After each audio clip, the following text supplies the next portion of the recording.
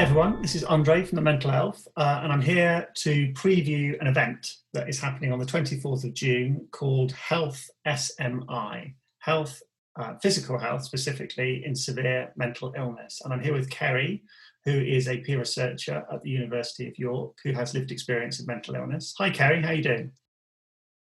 Hello, good, thanks. It's a rainy day in lockdown. It's the same here in Bristol, but it's going to be nice at the weekend, or so they tell me. So, Hope so. Look forward to some sunshine. Introduce yourself to us and our listeners, Kerry. Tell us a bit about yourself and what your role is at the University in York. So I'm Kerry. I've had various mental health problems for most of my life. I also do various sorts of research, both peer research and research assistant stuff that has nothing to do with mental health occasionally. I've had experience of psychosis and schizophrenia, been in hospital a few times. I've did an undergraduate degree in psychology at the Uni of York many years ago, then had a period as being quite unwell and not really able to engage in much. And during that time, I got involved in various basically fairly low-level user involvement stuff around York. What do you think the futures our services should be? What colour should we paint the therapy room walls? That sort of thing. And after a while, I thought, this doesn't actually seem so difficult running mental health services. And some of the things, I'm pretty sure I could do a better job of it. And so I got very interested in how things run and health policy and stuff like that. And from that, I ended up doing a master's in public health.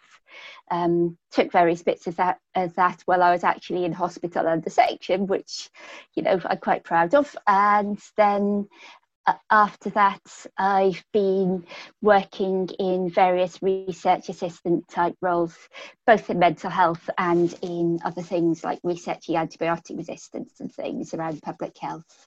So I've been really interested in the health study because looking at physical health in severe mental illness is a long-standing interest of mine.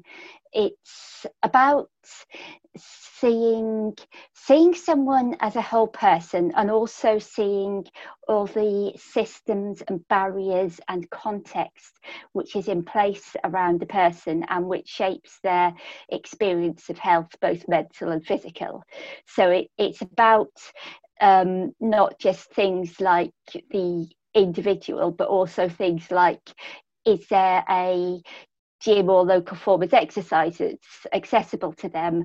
What will the attitudes of other people be like if I turn up to a sports club? Things like that.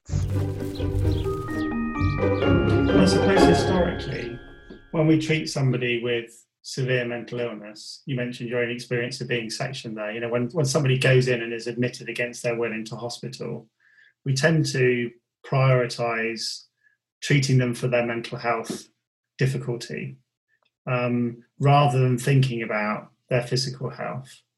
But why? So give us some sort of concrete examples of why people with severe mental illness should be focusing on their physical health. Why is this such a big issue? So I absolutely agree that a lot of the time it feels like physical health is forgotten. Yeah, I've been in wards where the only way you could get to go outdoors was by going on smoking breaks. And that's the only way you got to see daylight in the sky. And wards where, you could be sectioned and have to stay inside for a couple of months and there was no way to do exercise, but there was cream cakes every afternoon for tea, things like that. And that doesn't make sense because someone's recovery, someone how they are in their life and their community, isn't just about like physical health and symptoms and things. It's about participation in society. And if someone's physical health is holding them back from participation in society, that absolutely needs addressing.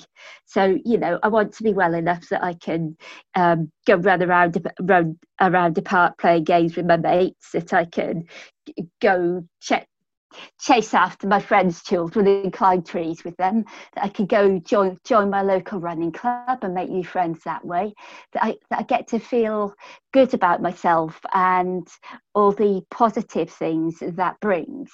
And it almost seems to me like there's a look you get after being in mental health services too long. You end up feeling a bit like a mushroom that never sees the light. That, you know, you're expected to sort of sit indoors and not do anything and not be alive and not feel like your body belongs to you. And as someone who really enjoys being outdoors, that's ever so frustrating. Yeah, absolutely. I guess there's a big relationship, isn't there, between sedentary behaviour and mental illness, be that depression or other kinds of severe mental illness. Yeah. And the two sort of feed off each other almost. Absolutely. Like if you feel like shit, if she's not physically, if she's got no energy, if getting up in the morning and going upstairs is a struggle, then it eats away at you. It eats away at your ability to be part of society and to get on with all the things you have to do. And like living with mental illness and trying to get anything done, that takes so much extra energy as well. Like it's hard work to do anything when you're dealing with voices and you're dealing with confusion and you just feel like you're wandering around in a fog all day. And for me then, getting out running gives me a sense of focus and calm and structure. And that's really helpful in dealing with the sort of foggy feeling lost that a lot of my mental health stuff. So it's kind of the flip side almost, you know, the flip side to sedentary behaviour being linked with depression and other illness is that physical activity and being active is also linked with, you know, mental well-being and more wellness. Yes, I mean, I know Mind for the charity, for example, have talked about the benefits of ecotherapy and getting outside in nature, and honestly that really helps me, and that's the thing I've been missing a lot during lockdown. I don't have so much access to that at the moment, and and being able to do sociable things, you know, be on sports teams and things like that, it's another barrier.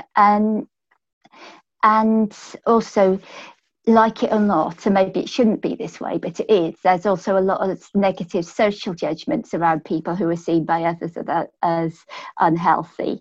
And like, I've already got to cope with mental health stigma. I don't need another layer of stigma on top of that.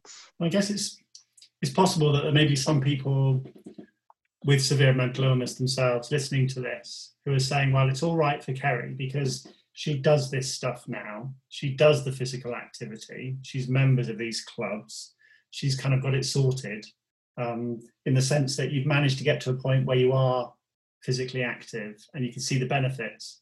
But a lot of people struggle to get to that point for various reasons. There are barriers that stop them from exercising and joining those sorts of clubs. And I guess one of the challenges is how people can take the small steps required to get to where you are. What would you suggest to them? How can people balance up managing their physical and their mental health? It is really hard. Like, I've had a bad patch lately and not been out for a week or two, and then of course that tends to spiral downhill and it just all gets harder and harder.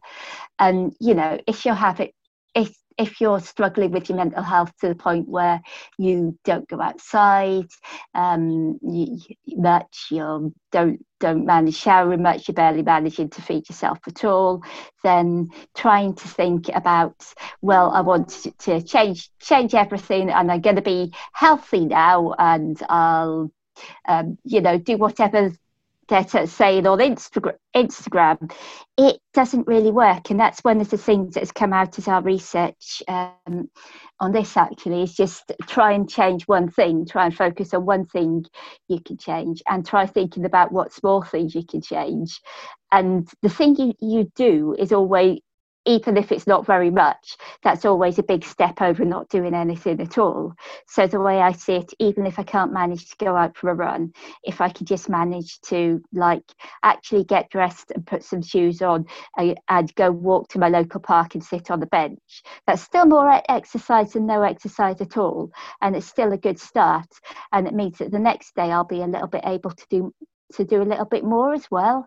Yeah, just sort of just doing a little thing to remind myself that I have that little bit of control over my life, even when it seems like everything else is getting lost in the chaos, and trying to keep it up as well, trying to have a routine and a structure, because that's another thing that can very easily get lost with mental illness, that you're confused and blurry about a lot of things, and maybe haven't got very much external structure in your life if you're not going to work in that. And so having exercise be something that you do at a point every day, or planning your meals every week, or in advance, or before you go shopping, or something like that. It's this little bit of structure, a little bit as control, that make you feel like, okay, maybe my life belongs to me, and maybe I have some control, and maybe I can make changes, even if it's just little ones to start off with.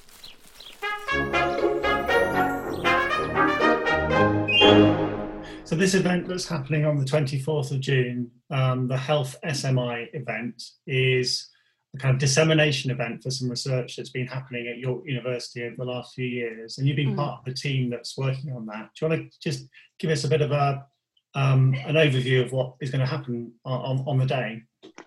So the Health SMI study has been looking at behaviour change in people with severe mental illness, and it's a meta-analysis. So it's pretty much trying to look at all the studies that has ever been done and sticking them all together and finding out what works. And this is important not just for people's long-term health, but also for people's quality of life right now. And you'll notice that none of the things I've been saying during the study, well, I've been talking to you, has been about, well, maybe I won't have a heart attack when I'm 70, because honestly, I'm 36 now. 70 seems like a very long way off. And when I'm having a really bad day, I don't think I'll ever get there, and I'm not sure if I want to. But being able to be more healthy and feel better in my body and in my life right now is the thing that can really make a difference to me, to my mental health right now, to my being part of a community right now.